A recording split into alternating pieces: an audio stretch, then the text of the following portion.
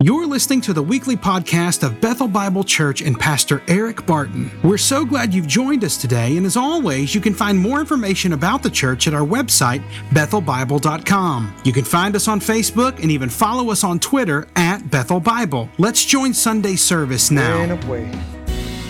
Bienvenidos de todos nuestros hermanos y hermanas de la isla de Ometepe en Nicaragua.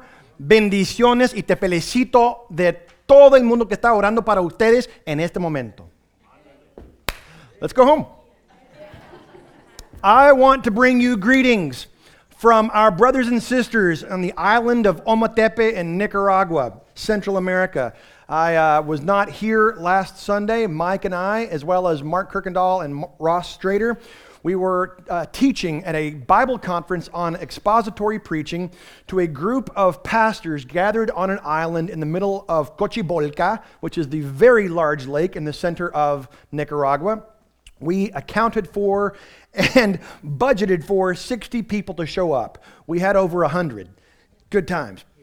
It was firmly and tightly packed, I'll say that. But we got to spend 4 days teaching, expository preaching, and unleashing these indigenous pastors to go and love, lead, guide, and guard their peoples on this island of 50,000 people. And so I'm thankful for Bethel for having care, concern, interest to send us to be able to do that. And I am praying that God will take those loaves and fishes that we four pastors took down there, and that God will do a multiplication work. It was so exciting to see guys like Bernardo saying, I cannot wait to tell my people. I cannot wait. And just to see those light bulbs go on, man, is one of the greatest thrills of my ministerial life. So here's what I would like to do.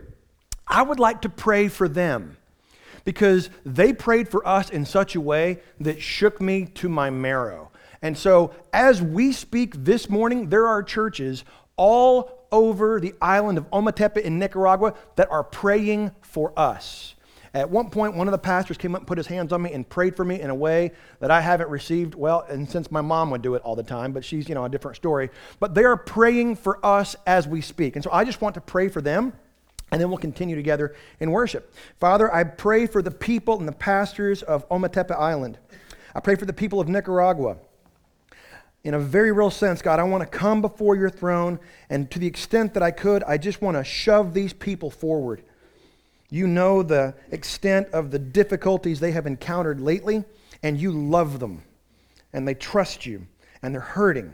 And so would you equip these pastors to shepherd their people through the teaching, the right handling of your word? Father, we do pray for the political situation in Nicaragua and how dire it is, that you would intervene. You are sovereign and you are not surprised. There is no crisis in your throne room, and yet these people are suffering. So we pray, God, that the gospel would sound forth and that lives would be changed. I pray blessing on those people. Father, thank you for loving them. Thank you that they love you as well.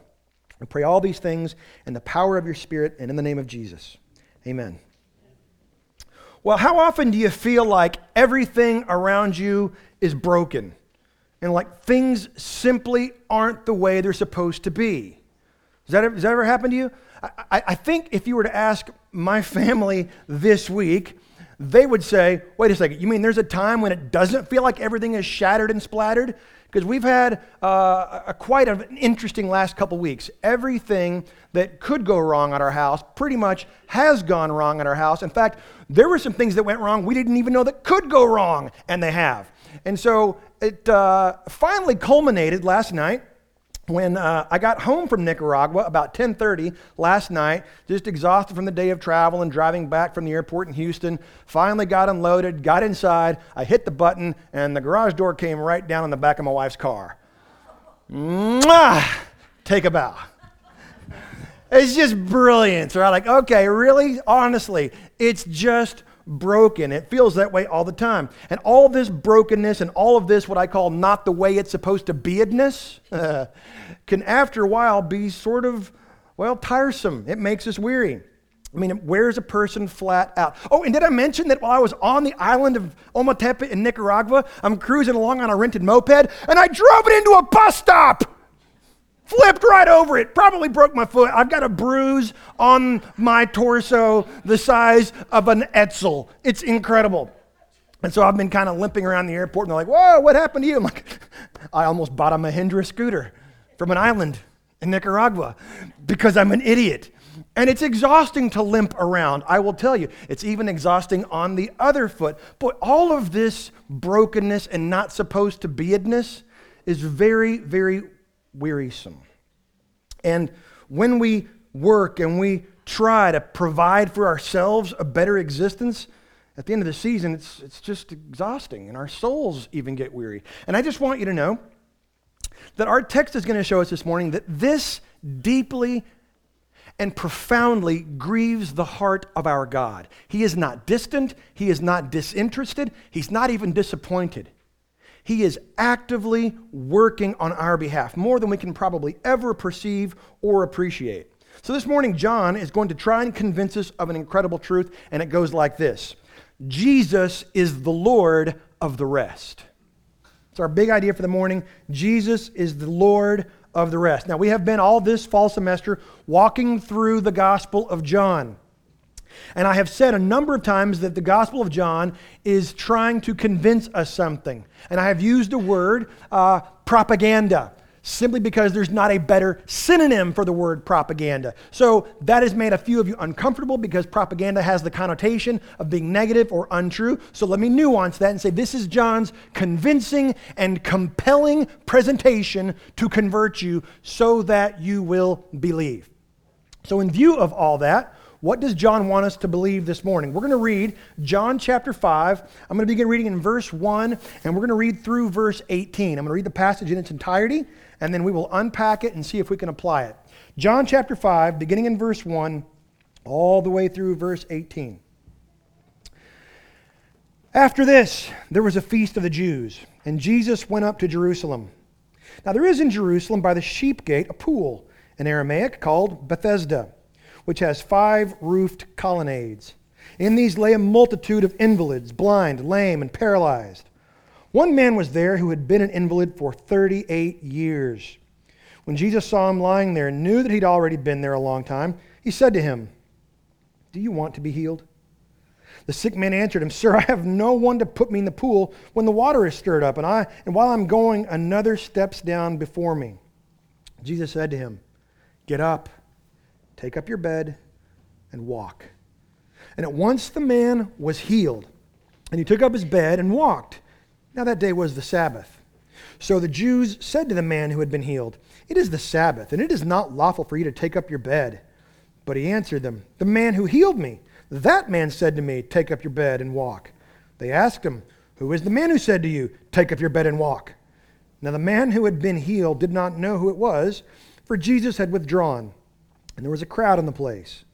Afterward, Jesus found him in the temple and said to him, "See, you are well. Sin no more, that nothing worse may happen to you." The man went away and told the Jews that it was Jesus who had healed him.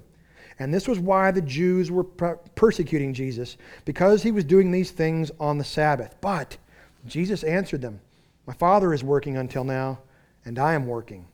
This was why the Jews were seeking all the more to kill him, because not only was he breaking the Sabbath, but he was even calling God his own Father, making himself equal with God.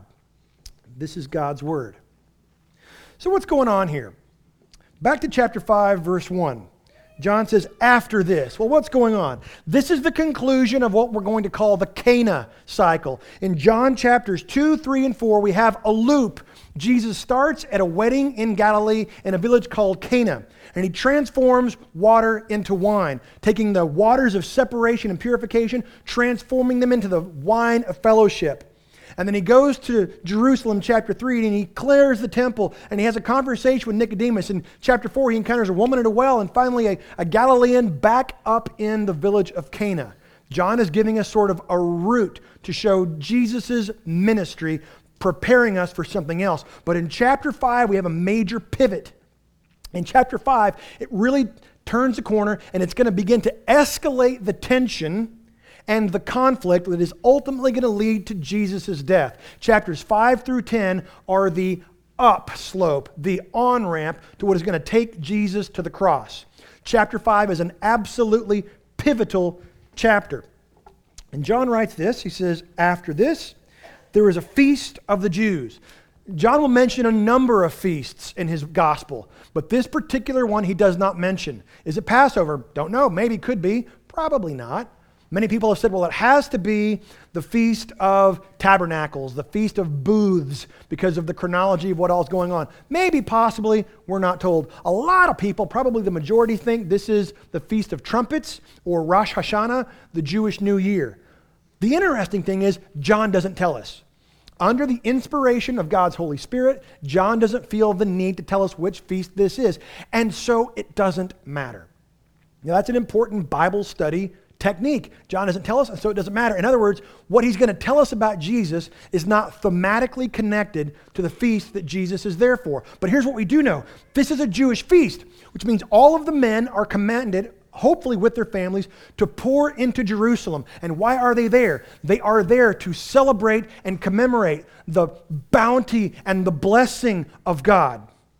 They are there to celebrate how amazing it is to be with God, to experience Him, to recognize Him, and for God to pour down bounty and blessing upon them. It's a time of joy. It's a time of happiness. Jesus goes from a very obscure, remote, rural area right into the center of the Jewish people and the hub of religiosity in the world at that time. John wants us to understand this setting. There's a feast of the Jews, and Jesus went up to Jerusalem. He's up in the north, so he's going to travel south, and he's going to travel up in elevation, and he's going to encounter a collision of worldviews. And then he says in verse 2, now there is in Jerusalem by the sheep gate a pool. He's going to narrow the setting. We've gone from Cana, we've gone south, but up in elevation to Jerusalem. Very crowded, very busy. And he's going to narrow it specifically to a little pool that is on the north side of the temple complex, just next to a little opening in the ancient wall called the Sheep Gate. It's still there to this day. Nehemiah mentions it in chapter 5. It's a little tiny opening, and John says, and there's a pool there, and this pool is called Bethesda, which has 5 roofed colonnades. Now, there's a lot going on here. This little pool of Bethesda. Today, it's on the north side of the city. It's still there. Archaeologists have found it, and they've actually found the 5 columned porches. So you might think, well, that's good. That proves the Bible. No, it proves that they're good archaeologists. So we know that it's there. What it actually is was 2 separate pools that were sort of side by side. And on every corner of the 2 pools that made a larger rectangle, there was a columned porch. And then in between the 2 pools was a 5th columned porch. Today, this is very close to the Church of St. Anne's, Roman Catholic church that is dedicated to the mother of Mary. And you can go to the Pool of Bethesda even today. Although I don't recommend it, there is an 8-inch black Palestinian Arab sewage line that runs right across the top of the Pool of Bethesda. Put there, by the way, very purposefully. So this is the Pool of Bethesda. And then there's this name, Bethesda. What's going on with Bethesda? Well, he says in Aramaic it's called Bethesda, which has 5 roofed colonnades. Some of your translations might say Bethsaida. Some of them might say Bethesda. Is that an error? Does this invalidate the inerrancy of Scripture? Of course not. What's going on here? There's a Hebrew name for this little place that then gets spoken in Aramaic, the common speech of the people of that day, and then it gets transliterated into Greek. So maybe it's Bethesda, maybe it's Bethsaida, we don't really know. What does it mean? There's a lot of scholarship that says it probably means the house of twin outpourings because there's 2 pools there. Perhaps. There's a lot of scholarship that says actually it's a transliteration of Beit Chesed, the house of loving kindness, the house of covenant-keeping love, the house of merciful love. I don't know for sure which one it is, but I take it thematically, it's probably the house of Chesed, Beit Chesed, which is where we get Bethsaida. I don't know that for sure. It doesn't matter all that much, but I do find it interesting because of what's going to take place there. So he says, verse 2, that there's a pool in Aramaic called Bethesda, has 5 roofed colonnades. Verse 3, in these lay a multitude of invalids, blind, lame, and paralyzed. Uh-oh. See, this is a feast of Israel.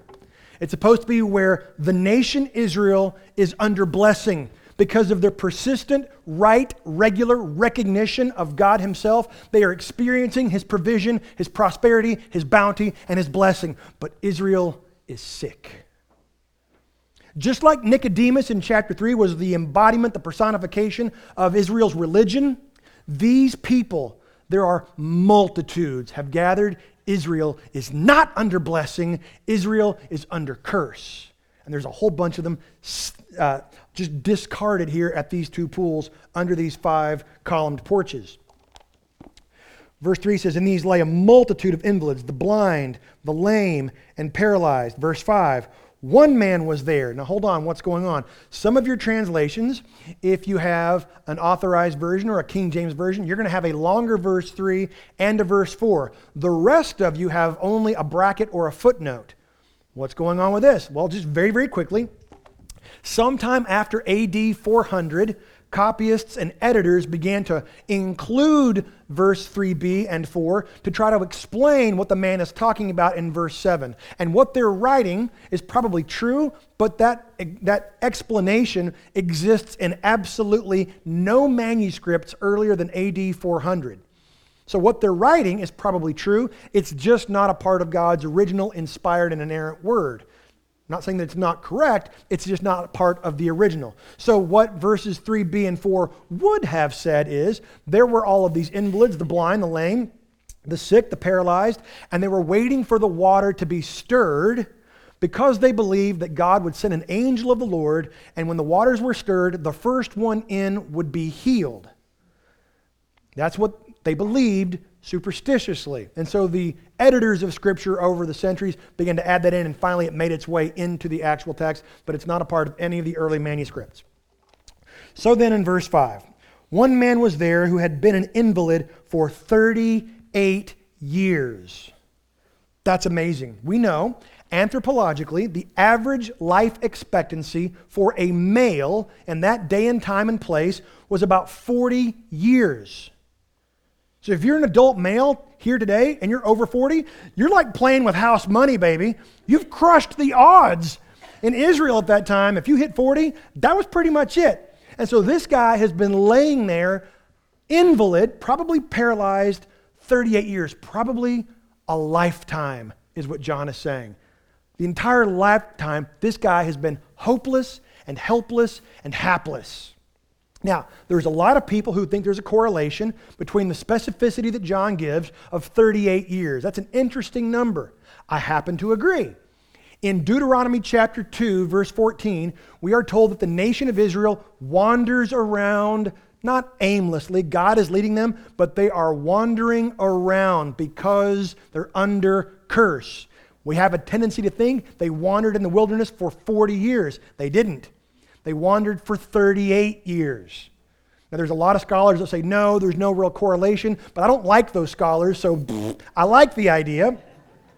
I tend to think it fits, but it doesn't matter if it's not a correlation at all. I find it interesting that John uses a specific number. He always tells a thing and has a higher truth. Maybe so, maybe no. Doesn't change the meaning of what's happening here in the slightest. Here's what we know. This guy has been totally helpless an entire lifetime. When Jesus saw him lying there and knew that he had already been there a long time, he said to him, and before I get there, I don't know what you think about when you think about Jesus, but this text is helping us to think more clearly and feel more deeply about Jesus. This Jesus is a person who knows us better than we know ourselves and sees through all of the messes that we have made us, who we are. This Jesus knows us, and he loves us purely, and he loves us perfectly, more so than we can ever imagine, and he is good. Jesus sees this. Now, by the way, the Jewish leaders would never have gone to the pool of Bethesda. This is where all the sick, the infirm, the invalids, the blind, the paralyzed would be. It was probably not a very pretty place. These people had no influence. These people had no affluence. And the Jewish leaders certainly didn't like this silly superstition. That's not what we believe. But it served a purpose. It kept all the unsavory element away from the rest of the people, and more importantly, away from the Jewish leaders. So they tolerated it. They didn't like it, but they tolerated it. And it is precisely there that Jesus goes first. You see, because he's not just the Lord of rest. Jesus is the Lord of the rest. Do you see? He's the Lord of the rest. That's where Jesus goes, and he's going to single out one guy in particular, and he knows him. He knows the heart and the mind, and he knows what this guy has been through. So he asks him in verse 6, do you want to be healed? I mean, I've always thought that was such a strange question. This guy's been an invalid for whatever reason, either completely paralyzed or who knows how, for 38 years. Do you want to be healed? Of course the guy wants to be healed. But Jesus does not waste words. There's a reason and a purpose. Jesus wants to know, what is this guy's real hope and what is his real help? He wants the guy to say it because Jesus is there to expose it. It's interesting how the guy answers. The guy answers not directly. In verse 7, the sick man answered him, Sir, I have no one to put me into the pool when the water is stirred up, and while I am going, another steps down before me. Jesus asked a yes-no question. This guy reveals what his hope is. This guy reveals what his rest is. By the way, let me just say, the superstition that is alluded to in verse 7, that is clarified in the editor's additions, where they would wait around for an angel of the Lord to stir the waters, and the first one who was an invalid or a handicapped person or lame or paralyzed or blind, the first one to make it in, let me just say on record, there is no way that was actually happening or that God was in that. We know now that Solomon's springs are nearby, and they oftentimes cause the water to bubble, and there may have even been some minor curative properties to the water, things that would affect, maybe a mild skin condition, but these waters were never going to heal. Paralysis, blindness, lameness, all the other infirmities of the invalids, no way. And not only that, it is particularly cruel. Our God would never do that. Where, hey, here's a bunch of invalid people who are paralyzed, but now let's have a race for those who cannot run. And the first one to make it in wins, and all the rest of you slow invalid losers, you have to wait around until the next time God decides to take a petty interest in these people. No, sir, no, ma'am, that is not our God. And Jesus will say precisely that at the end of our passage today. And by the way, just as an aside, I think it's also a particularly bad system. I mean, when your system is, hey, let's fling a bunch of paralyzed people into a pool, I just think it's a dicey proposition. Like, that's not going to end well. Because if it doesn't work and you're the second guy in, well, now we've got a problem, right? So there's no way this is what's supposed to happen, but people are demonstrating the lengths to which they will go to not have God. Jesus says, do you want to get healed? The guy doesn't answer the question. He says, I've got nobody. I hear the water, the thing that I think is going to make me well. I see it. I hear it. I want it, but I can't do it. What's he saying? Man has failed me. The system that exists has failed me. I have no hope. I have no help. The system in place that you have to be clean. The law of God is to make you clean. Jesus is going to run up against that over and over and over again. Now, the law of God was always intended to be temporary. God comes to Abraham and says, you will be a blessing to all nations. Your seed, singular, will be a blessing to all nations. But in the meantime, I'm going to give you the law through Moses just for a set amount of time, just for a short span, just for a short season. And the law is good. It shows you what kind of God you have. The law demonstrates what kind of God this is, that he is moral, he is righteous, he is pure, he is trustworthy, he is good. That's what the law shows. Not only that, the law shows me. Man, that's the kind of person I wish I could be. But I can't. The law shows me that's the kind of person I wish my kids could be. But they can't. The law shows me that's the kind of person I wish my children would marry. But they won't. The law reveals to me that I am made for so much more, and the more I try to accomplish it or achieve it, the more weary I get because I will never be able to do it. This guy says every time he hears the water bubble, he tries to get there, but somebody always beats him. And so Jesus says something very basic in verse 8. Jesus said to him, get up, take up your bed, and walk. Jesus does not heal the man because the man says or does anything right.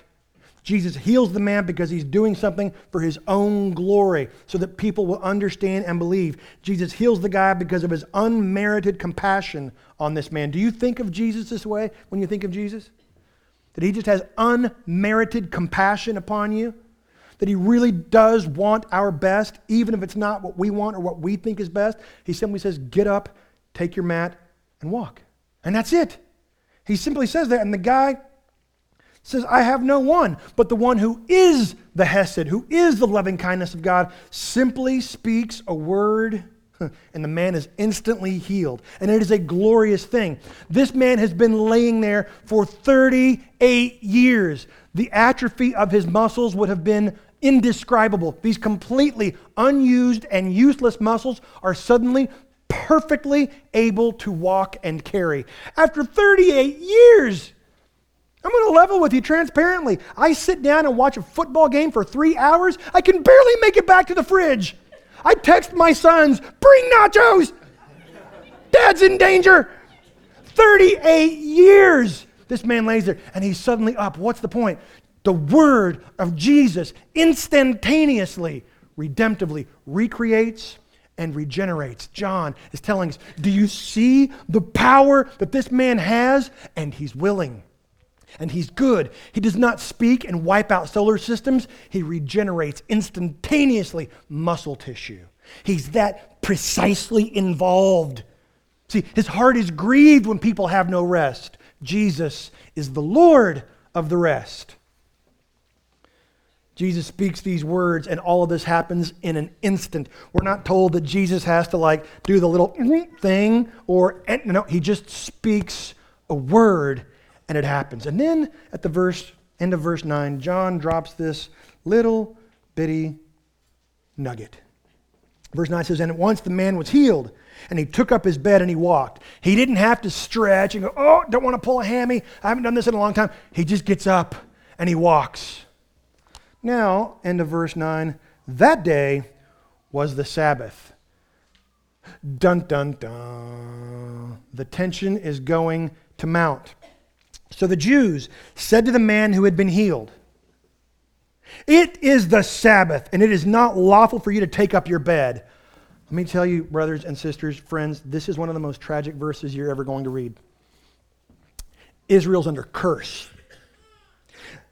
The vast majority of Israelites are not even there. 7 centuries prior, the Assyrians take off 10 of the tribes and exile them, and they never come back. 586 years prior, the Babylonians come and take the rest off, and they go for 7 years. Only 50,000 Jews make it back to Jerusalem and back to the land of Israel.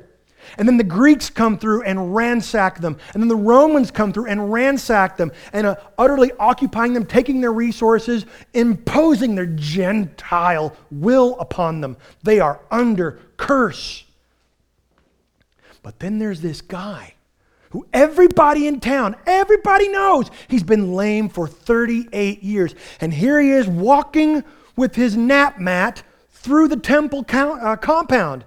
Now, you would think the leaders and the teachers of Israel would go, oh, praise be to God. Because in Isaiah it says, when the age of Messiah dawns, the lame will leap like a calf. Praise be to God, because when Messiah comes, the thistle will turn into a myrtle. The dead root will turn into a cypress. This must be a flicker of the Messianic age. And we're here to celebrate God's bounty at the feast. Everyone, come gather and look. Instead, oh no, you broke one of our rules. And there is no joy. There is no happiness. Because that's what religion does. And it provides no rest. So the Jews said to the man who had been healed, it is the Sabbath. It is not lawful for you to take up your bed. By the way, that's not true. What the man was doing was absolutely categorically not a violation of Old Testament Sabbath law. It was not at all. What had begun to happen is these Jewish leaders had attached way more additional law to the law of the Sabbath. They made up 615 more commands that they attached to God's law. They went way too far. They said things like, well, you can wear your mat as if it's clothing and walk around with it. That's fine, but you can't carry it because that's work. You can wear it, you just can't carry it, which is why Jesus says, get up, take your mat, and go. He wants him to carry it. They said, you can't walk more than 1,000 yards on a Sabbath or it's considered work, but what if I'm hungry? Well then, you can deposit food someplace in the city less than 1,000 yards away, and if you get there and it's less than 1,000 yards and you stop to eat, that place just became your home, so you're not doing work. And they created all of these systems. If you carried something from a public place to a private place, that was worthy of stoning. And so they see this guy. They're like, oh, he's carrying his bed. We know where he's from. He's been at the pools. And he's probably trying to get home. We've got him. Watch what this guy does. Verse 11. But he answered them, the man who healed me, that man said to me, take up your bed and walk. Not the slightest hint of gratitude. He just immediately deflects and shifts the blame to Jesus. Hey, don't look at me. Don't get mad at me. In other words, this guy is still sitting in performance as his hope and his rest. I want those who are in charge to think well of me and to not think badly of me. And he's never going to find rest that way. Verse 12, they asked him, who is the man who said to you, take up your bed and walk? Now the man who had been healed did not know who it was, for Jesus had withdrawn as there was a crowd in the place. Now I just want you to imagine that. Jesus heals this guy. He doesn't heal all the people there. He could have. He didn't. So no, this is not a social justice passage where the church is supposed to be about nothing but resolving the plight of the poor. Yes, the church should be in compassion ministries. Absolutely. That's not what this text is talking about. He could have healed more people, but he was not there on a miracle healing ministry. He was there to show that he is the Lord of the rest. And so he withdraws so fast, this guy doesn't even know who healed him. Now the man who had been healed did not know who it was, for Jesus had withdrawn, and there was a great crowd in the place. Verse 14, afterward, sometime later, we don't know how much longer, Jesus found him in the temple. Jesus goes and finds him. You're not going to get away that easily. I'm going to have one more conversation with you. See, you are well. I have done a thing, and its effects are continuing. Hey, Cinderfella, this is not going to expire at midnight. I have said a thing. You are well. You are healed. And then Jesus says something that's a little bit troublesome. Sin no more, that nothing worse may happen to you. And I can't tell you how many articles and commentaries I have read that try to explain that. Well, you know, what Jesus probably means is... No. Let me explain to you what Jesus means in verse 14. Sin no more, that nothing worse may happen to you. That's precisely what he means. Apparently, there is sickness that is produced by sin. Now that makes us uncomfortable because you think, whoa. Nobody sins as profoundly as I do. Oh, I know, me too. Does every single sin produce sickness? No, that's not what Jesus is saying. But in this guy's particular case, apparently he had done something, we don't know what, and it led to an immediate judgment or consequence that looked like sickness. And apparently that can happen. Does that mean that every time we sin we get sick? No. Does that mean that every time we get sick it's because of sin? No. But at the same time, actually, every sickness and disease is a result of sin, because sickness and disease were not a part of the original created order. Man sinned, and wickedness and dysfunction went out across the cosmos. So Jesus literally says to this guy, don't sin anymore.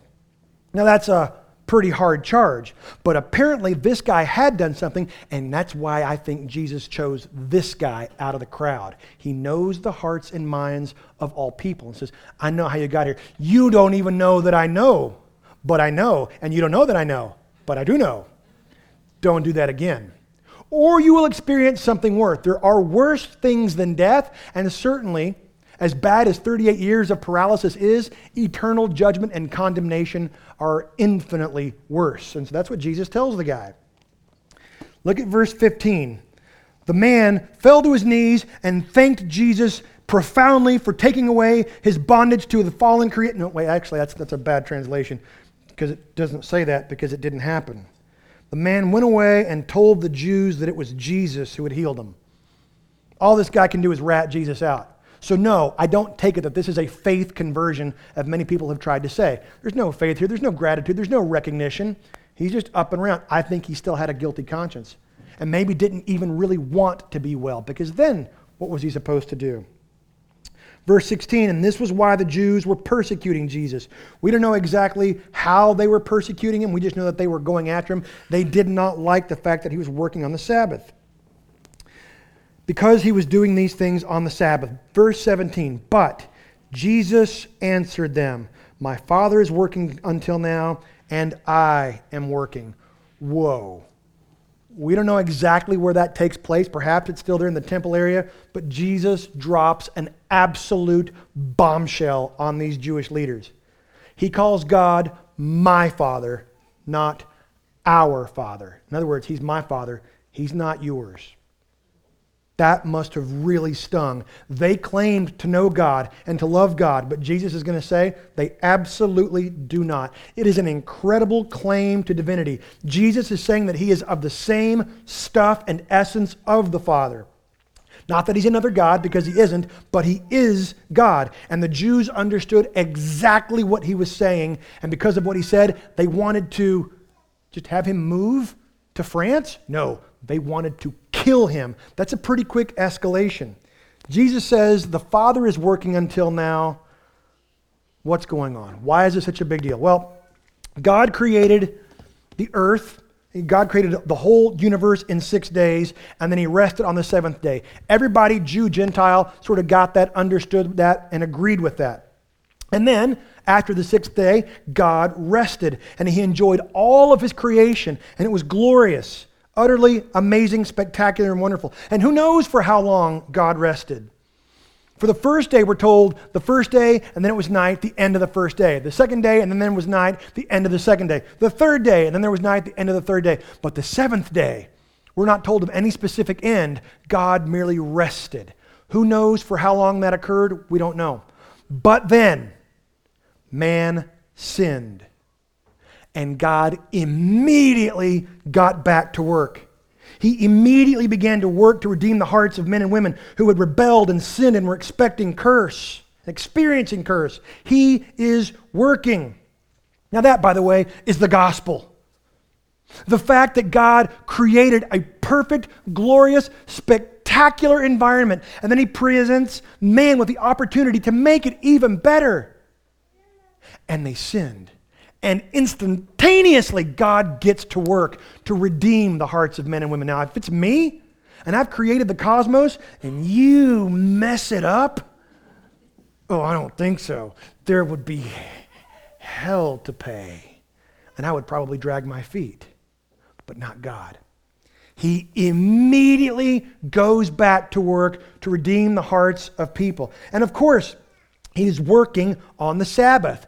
Everybody knows that, Jew and Gentile. He is working on the Sabbath because he is God. And so he cannot and he does not violate his own law, but he is working at all times to sustain the universe and provide redemption. And so, of course, God works on the Sabbath. Even the Jewish Pharisees would have understood and accepted that.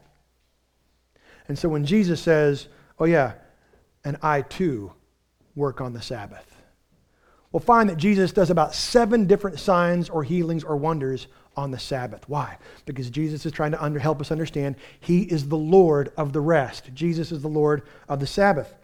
Right from the beginning, God the Father was creating, and so too was the Son creating. And when the Father rested, the Son rested. And in complete relational bliss with the Spirit, they celebrated the glories of creation for who knows how long. They watched galaxies collide. They watched plant life come. They watched animals. They even watched Adam and Eve, who had no belly buttons. They watched all of it, and it was glorious. And then man sinned. And Jesus said, and my Father immediately got back to work, and I immediately got back to work. That's why Jesus does all of these things. Jesus is trying to tell us, see, it's not that the Sabbath It's not that man was made for the Sabbath was made for man. Same thing Jesus says in Mark chapter 2, verse 27. And Jesus is the Lord of the Sabbath, of the rest. He is the only one that can provide rest. Our performance never will. It'll never save us. It will never give us rest. And so the Jews began to try to kill him. Verse 18. This is why the Jews were seeking all the more to kill him. Because not only was he breaking the Sabbath, that was a big deal, but he was even calling himself God, calling God his own Father, making himself equal with God. There's no confusion. There's no mistake. The Jews understood perfectly what Jesus was claiming. Ironically, it's the height of arrogance to claim equality with God. And yet Jesus humbled himself even to death on a cross. Ironically, these who claimed to know and love God, these were the ones who were functionally elevating themselves as God, refusing to receive his rest, even during a period of festival feast.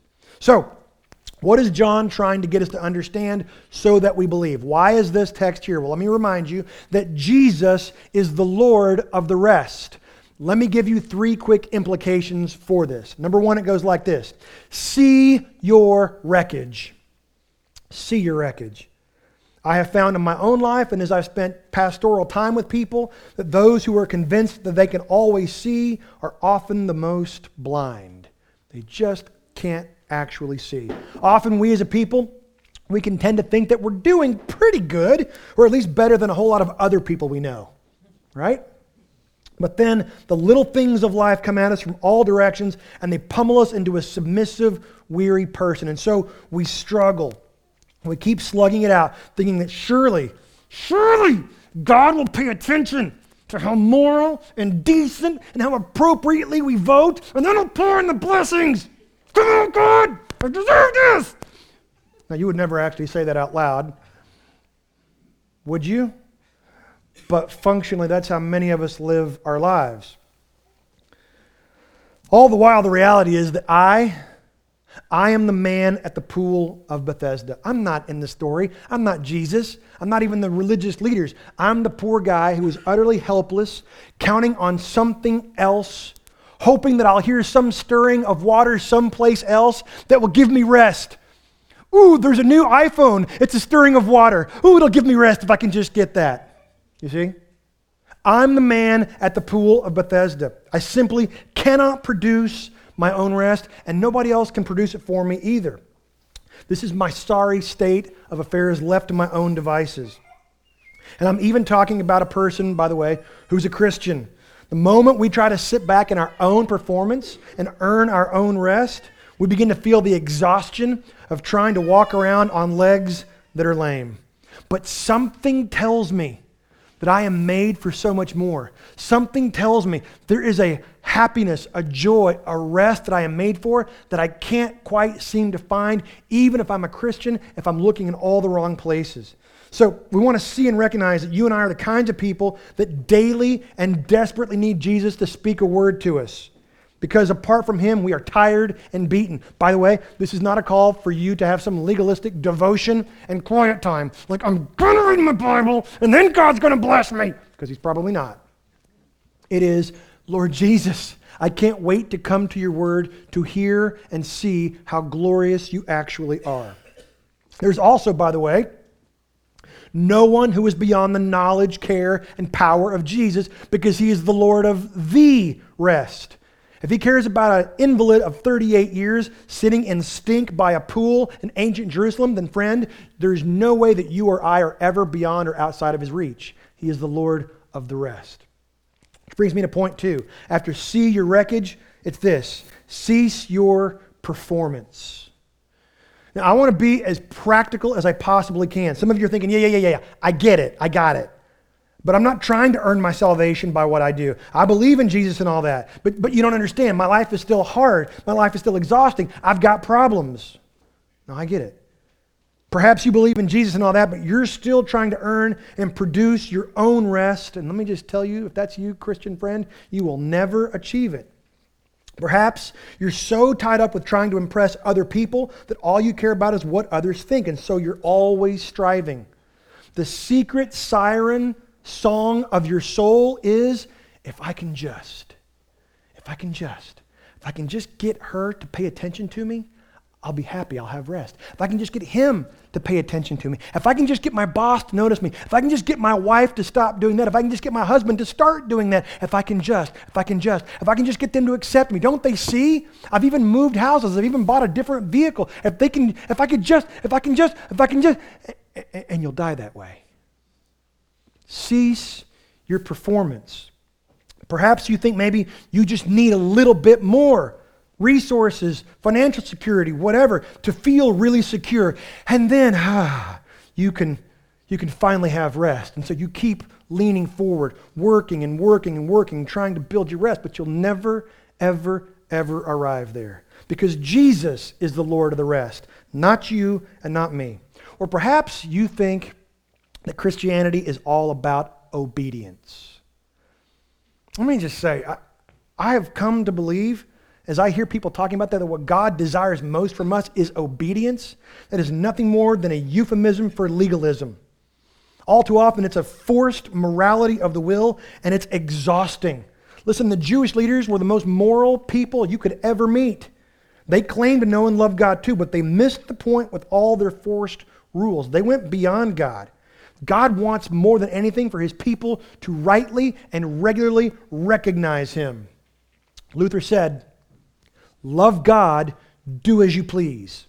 Now that makes some of you very uncomfortable. Whoa, whoa, whoa, whoa, whoa. Love God, do as you please. But then what if people go off and do bad stuff?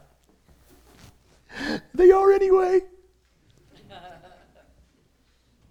But if you truly love God, then his character begins to supernaturally flow out of your character. If we truly look to and love this Jesus and love this God, then obedience will be an outflow of our hearts. And so then it'll be, as David Zoll says, what we ought to do will become synonymous with what we want to do.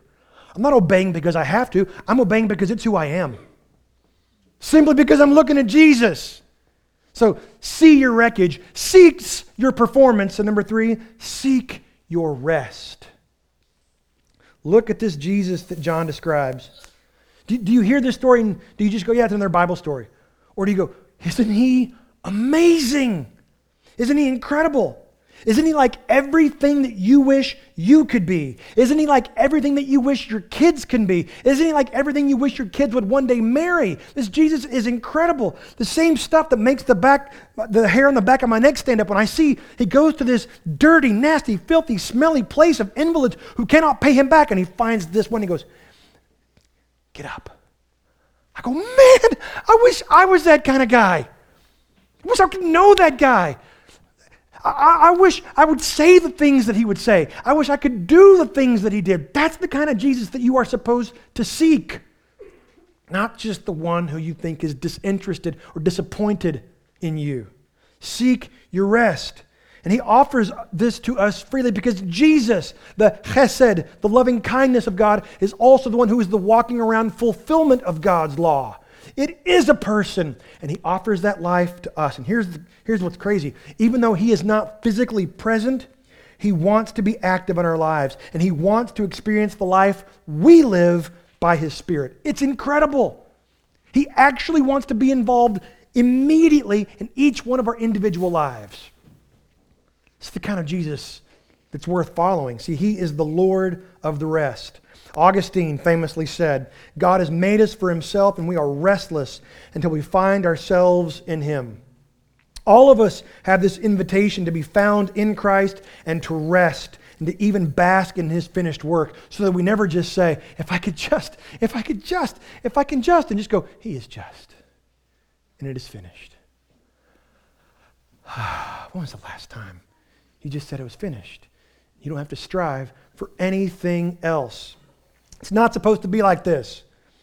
Everything seems to be broken and uphill and into the wind, but one day it will ultimately be gloriously great. But until that time, until that actually occurs, I invite you to truly rest in what he is and what he has done.